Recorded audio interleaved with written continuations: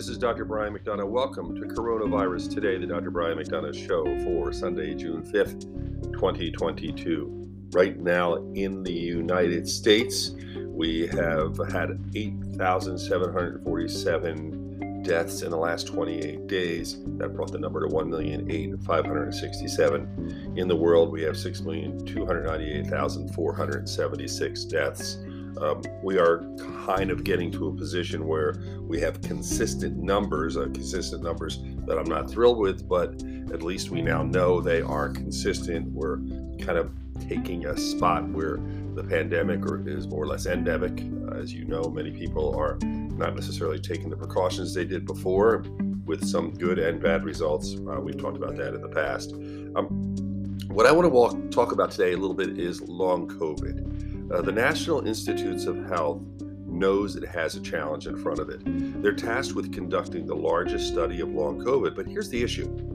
There is no test for long COVID, and the CDC basically doesn't have a clear definition. At this point, the CDC reports just 100 deaths have been attributed to long COVID. But here's the issue. Physicians throughout the country are documenting cases of a wide variety of post-COVID symptoms, months and now years after an initial infection.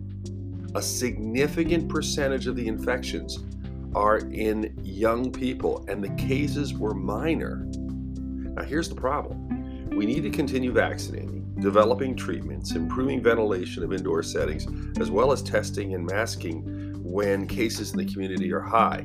And I think the big reason here is, yes, we know we have 2,000 deaths in the country, which is devastating, but people are more or less willing to accept that. The concern is that a lot of people are underestimating this long COVID, which we don't understand. So what I'm saying is we want to get back to normal. We want to do what we can, but let's keep remembering that we got this really bizarre virus out there that is unpredictable and new in many respects, and it keeps surprising us as we study it. So we don't want to just get COVID, think it's going to be minor, and move on. You still want to avoid it if at all possible. Remember, as I always say, keep washing your hands. It helps prevent infection.